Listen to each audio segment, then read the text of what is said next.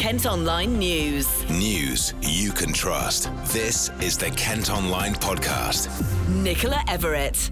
It's Friday the 13th of September. Coming up, calls for tougher rules on restaurant labelling after teenager's death. It is simply not good enough to have a policy which relies on verbal communication between the customer and their server, which often takes place in a busy, noisy restaurant where the turnover of staff is high and many of their customers are very young. Experts meet to try and tackle knife crime. I think we're at a fascinating point in time where actually if we act now as a community, we can actually prevent it getting any worse. And taxi drivers take sick children to Disneyland. These children who have been under cancer treatment all year, and we want to put a smile back on their faces, and some of these children have never been in a taxi or have actually been across the English Channel. Kent Online News. First today, the family of a teenager who died after eating a birthday meal at Byron Burger want changes in the law on labelling in restaurants. Owen Carey, who went to school in Tunbridge Wells, suffered a fatal reaction after eating grilled chicken coated in buttermilk in 2017. A coroner's ruled he was misled into thinking it was safe for him to eat. His sister Emma says there are lessons for the food industry. Owen was the shining light in our family, and his death should not have happened. We hope now that something good can come out of it, and we are calling on the government to change the law on allergen labelling in restaurants. We want restaurants to have to display clear allergen information on each individual dish on their menus. The food industry should put the safety of their customers first and be proactive in protecting those with allergies.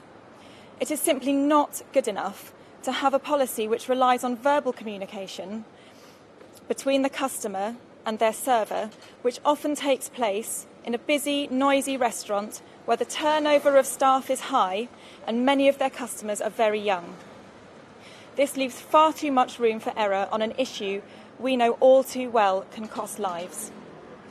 We hope that we can bring about change with Owen's Law for better allergen labelling in restaurants. Kent Online reports.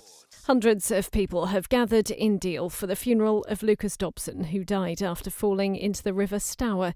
He was on a family fishing trip in Sandwich last month when he was swept away while trying to step from the jetty onto a boat. Emergency crews, search and rescue teams and dozens of volunteers spent the next 5 days looking for him before his body was found. Now a special service has been held at St George's Church on what would have been his 7th birthday. Reverend Peter Auld led the service and spoke to us afterwards. I think it went as any funeral for a child can be expected to go. It was a mixture of tears and laughter. Tears because obviously this is a moment of great grief of letting go of the final goodbye, but also laughter and being able to share some amazing memories of what an incredibly special child Lucas was. One, really standout moment was obviously when the emergency services were thanked. Why do you think it was so important that they were here and recognised? I think the people of East Kent are completely overwhelmed by the way that the emergency services here went above and beyond in the hunt for Lucas. There were not just people doing their 9-to-5 jobs, there were people doing way overtime, voluntary work, divers, even people like just the special constables who gave up their nights to do the traffic. It was a real commitment from the people looking for Lucas to find him and bring him back to his parents. And obviously you were involved in the search at the time. Obviously it's a really tragic event, but how did the community come together during that time? I've been bowled over by how the people of East Kent have shown their love and their community spirit in those dark 5-6 days at the back end of August. Even today, you could just sense in the church today that love and that care carries on and is being transformed into new things every day. So obviously the church was really full today. Do you think that it was a real importance for the community to be here as well as the family? it was really important for everyone to be here who was part of Lucas's family, of the search for him, of the emergency services who were looking for him. It was an incredible tribute to Lucas and to the whole community here in East Kent. We were here together for each other to say goodbye to a very special boy who in tragic circumstances did something amazing in this community. So you tailored your speech quite to the So-So Crew song. Why was that? Oh, the moment that I learned that 21 Seconds was Lucas's favourite song, that the idea of that we're all giving our 21 seconds, our 5 days, our 6 years into the community, it just came to me, almost one would dare say from God, and it was very clear, to find something that we can all share and we can all understand, that we all, in our different ways, play a little but important part in God's amazing plan for His creation. Kent Online News. Elsewhere today, questions are being raised about the care of a mum of 2 who died 5 days after having a routine operation at a Kent hospital. Tina Stone from Sittingbourne became unwell after having her gallbladder removed at Medway Maritime in Gillingham. Despite having another op, she died from multiple organ failure. A serious case investigation has been hearing evidence from doctors. Hundreds of thousands of tumble dryers which could catch fire are still in people's homes. Whirlpool issued an urgent appeal for owners of 500,000 potentially faulty machines to come forward in the summer, but only 65,000 have done so. Now, some of the UK's leading experts on knife crime have been holding a conference in Kent today. They met at the historic dockyard in Chatham to discuss ways to tackle the issue and talked about young victims and county lines gangs. Reverend Nathan Ward helped organise it. So we've got some of the leading experts in the UK coming to Medway to talk us through the different issues. We've got Professor John Pitts coming to talk about gangs. He's one of the lead experts in the world on the subject and has advised the government on it. We've got the director of the Serious Violence Unit in Scotland coming to talk about the Scottish model and what's worked there, as well as local experts from the University of Kent talking about how young people can get groomed into joining gangs and carrying knives. One of the exciting things is we've got Professor Sarah Hainsworth coming, who is the lead forensic expert on the pointedness of knife, and she's going to be actually demonstrating live at the conference how safer designed knives can be for kitchens, and how maybe we could roll that out in the UK. And what do you make of the current knife crime issue in Medway in particular currently?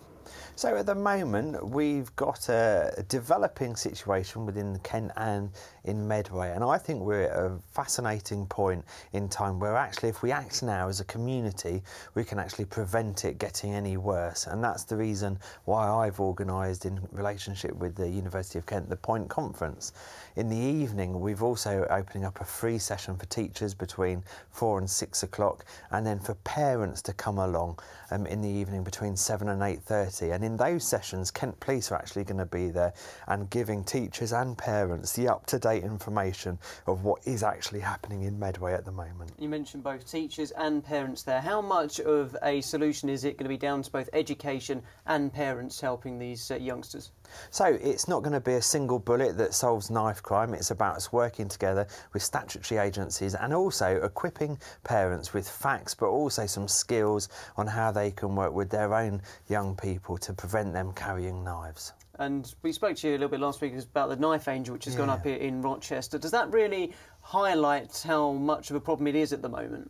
I think what it highlights is that the community want to deal with the problem. So far last week we've had over 7,000 visitors come and see the Knife Angel, and over 2,000 people have signed a pledge not to carry knives. So I think Medway is in the great place where the community is coming together around this issue. Well, one of the experts Reverend Ward mentioned there was Niven Rennie, who's director of the Scottish Violence Reduction Unit.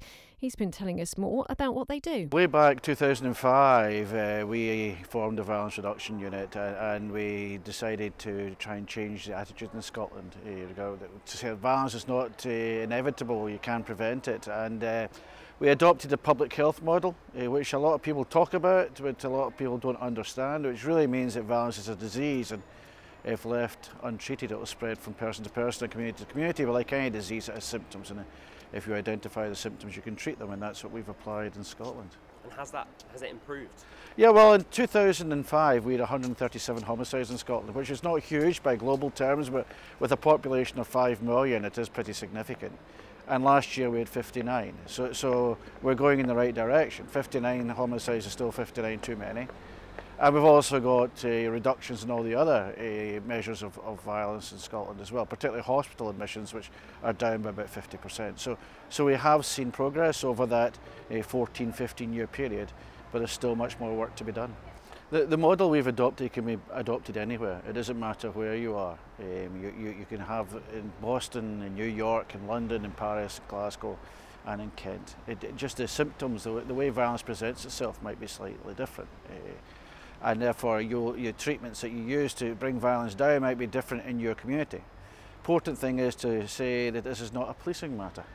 Police have a role to play, but if you're really going to do something about violence, then all public services, all of us, have to be aiming to do something and to contribute towards a reduction.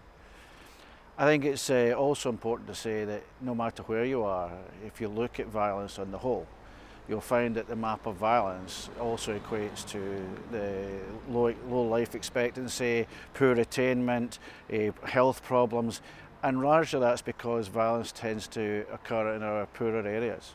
So one of the ways of driving violence down is to invest in living standards of people who are living in their poorest communities. Today's conference comes as the County Council's plans to tackle knife crime have been described as nonsense. A report outlining their policy has been criticised by councillors for avoiding the issue of gang-related crimes and focusing instead on the sale of knives. Bosses are still planning to officially approve the scheme next month. Kent Online reports. A teenage referee is said to have been punched in the face by a man following a football match in Ashford. The 16-year-old boy was reportedly injured at the Great Chart playing field last Saturday. Police are investigating, but so far no one's been arrested. Cutting-edge technology is being used to monitor people with suspected heart conditions in Medway, and it could save lives. The nurse-led arrhythmia team at Medway Maritime Hospital in Gillingham are able to implant a small device under the skin of patients which monitors their heartbeat 24/7. Data is then sent back to the medics, even if the patient is abroad.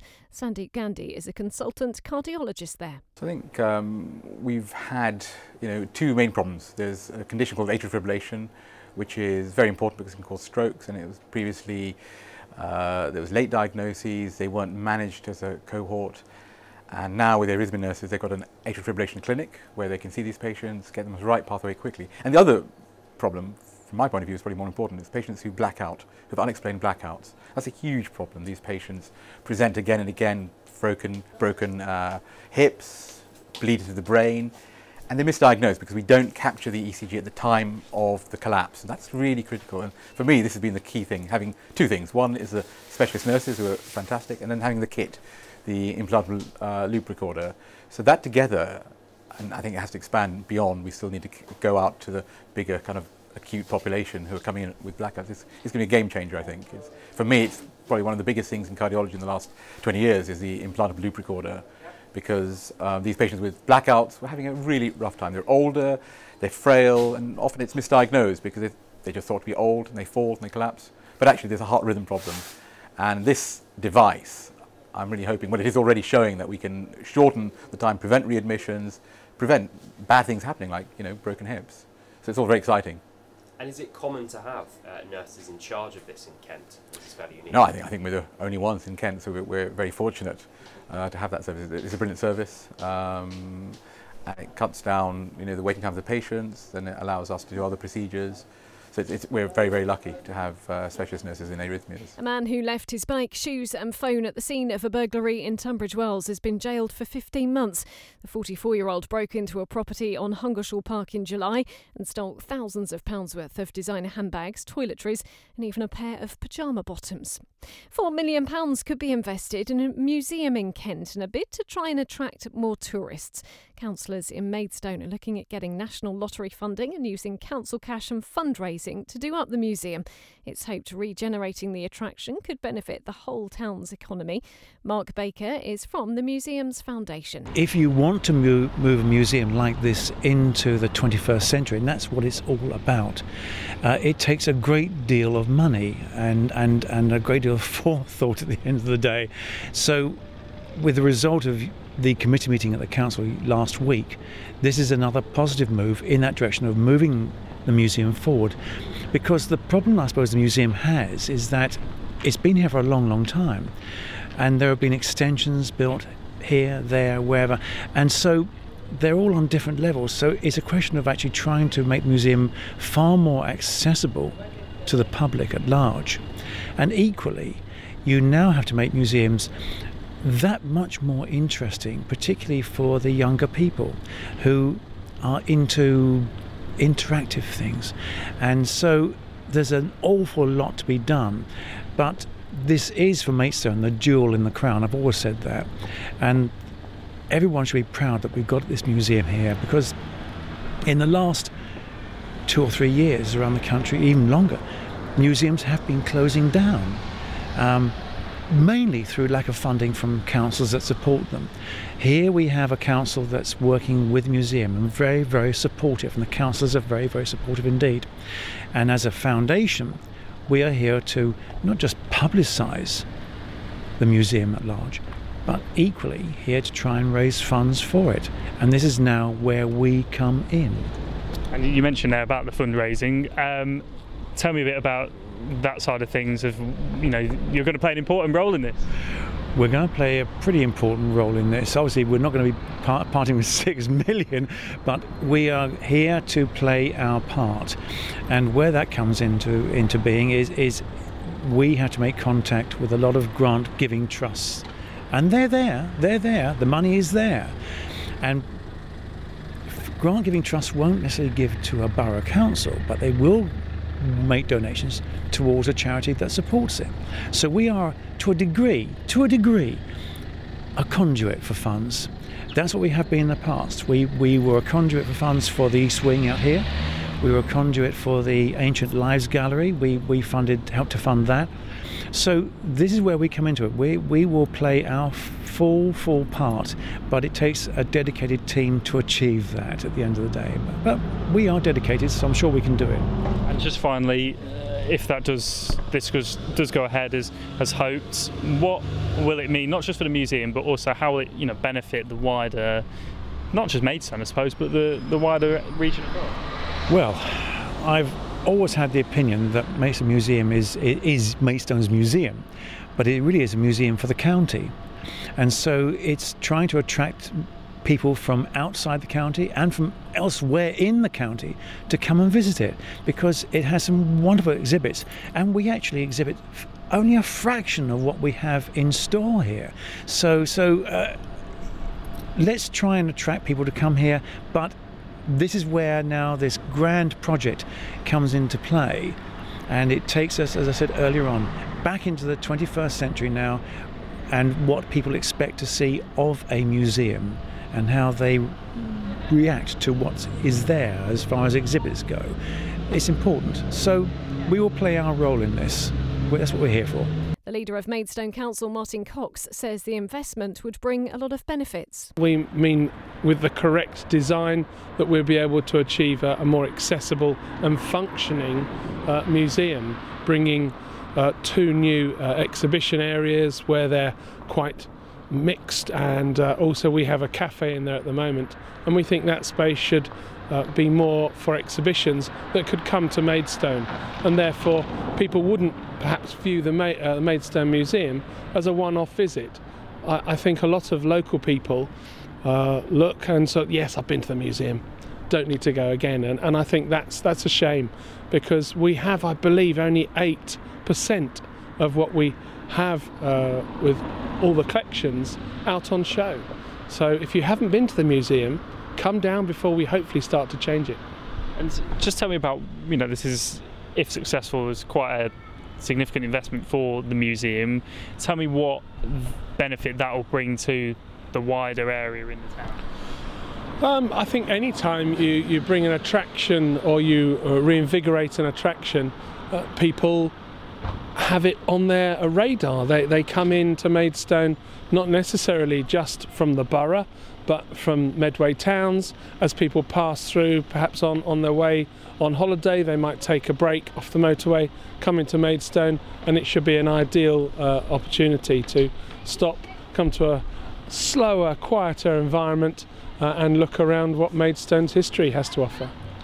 And on the bid itself, obviously, as you say, it's going through the national lottery stage, and you have to provide some money, as you say, from both the council and from the fundraising too. I'm sure you anticipate being able to get that money together to almost work as sort of a, as you say, sort of a primer in a way.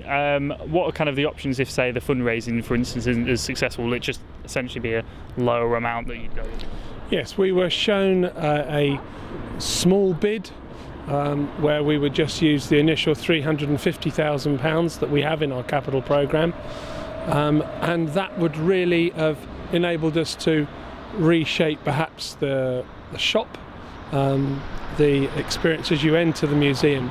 But the problem we face at the moment is there are about 14 different levels as you go round the museum itself. There are spiral staircases, there are 2 lifts, but it's gaining accessibility for everybody to be able to move around it, all members of the public, or visitors, or existing residents.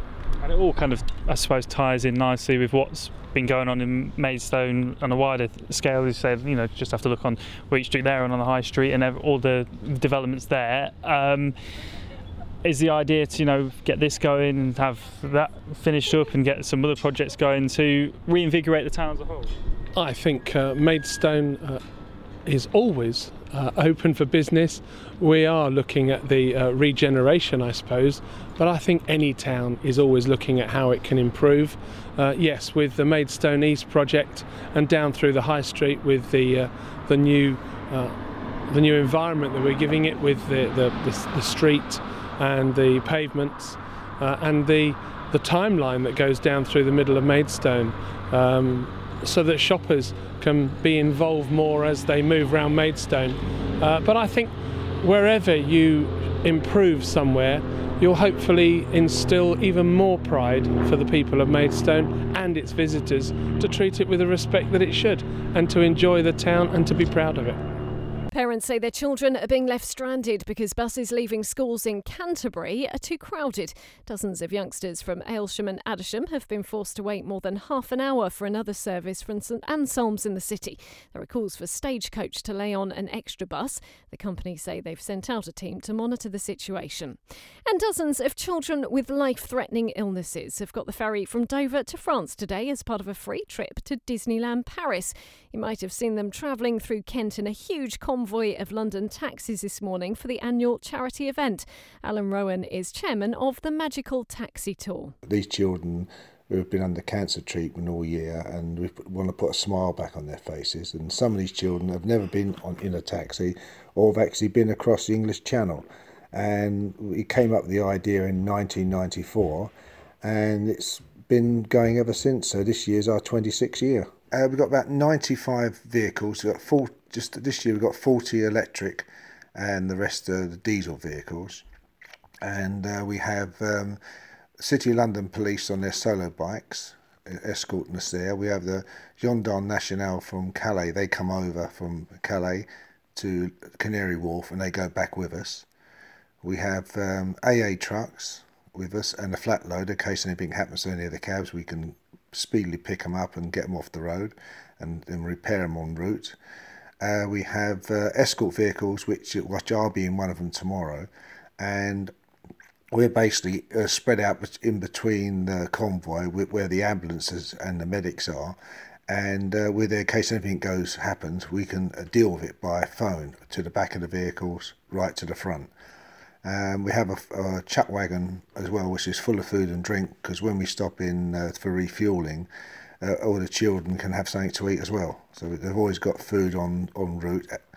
And we do have a van full of spares in case there's a puncture for any of the drivers or the solo cyclists might get punched. We've got spare wheels as well. There will be people en route on the bridges waving to us like they normally do and cheering us.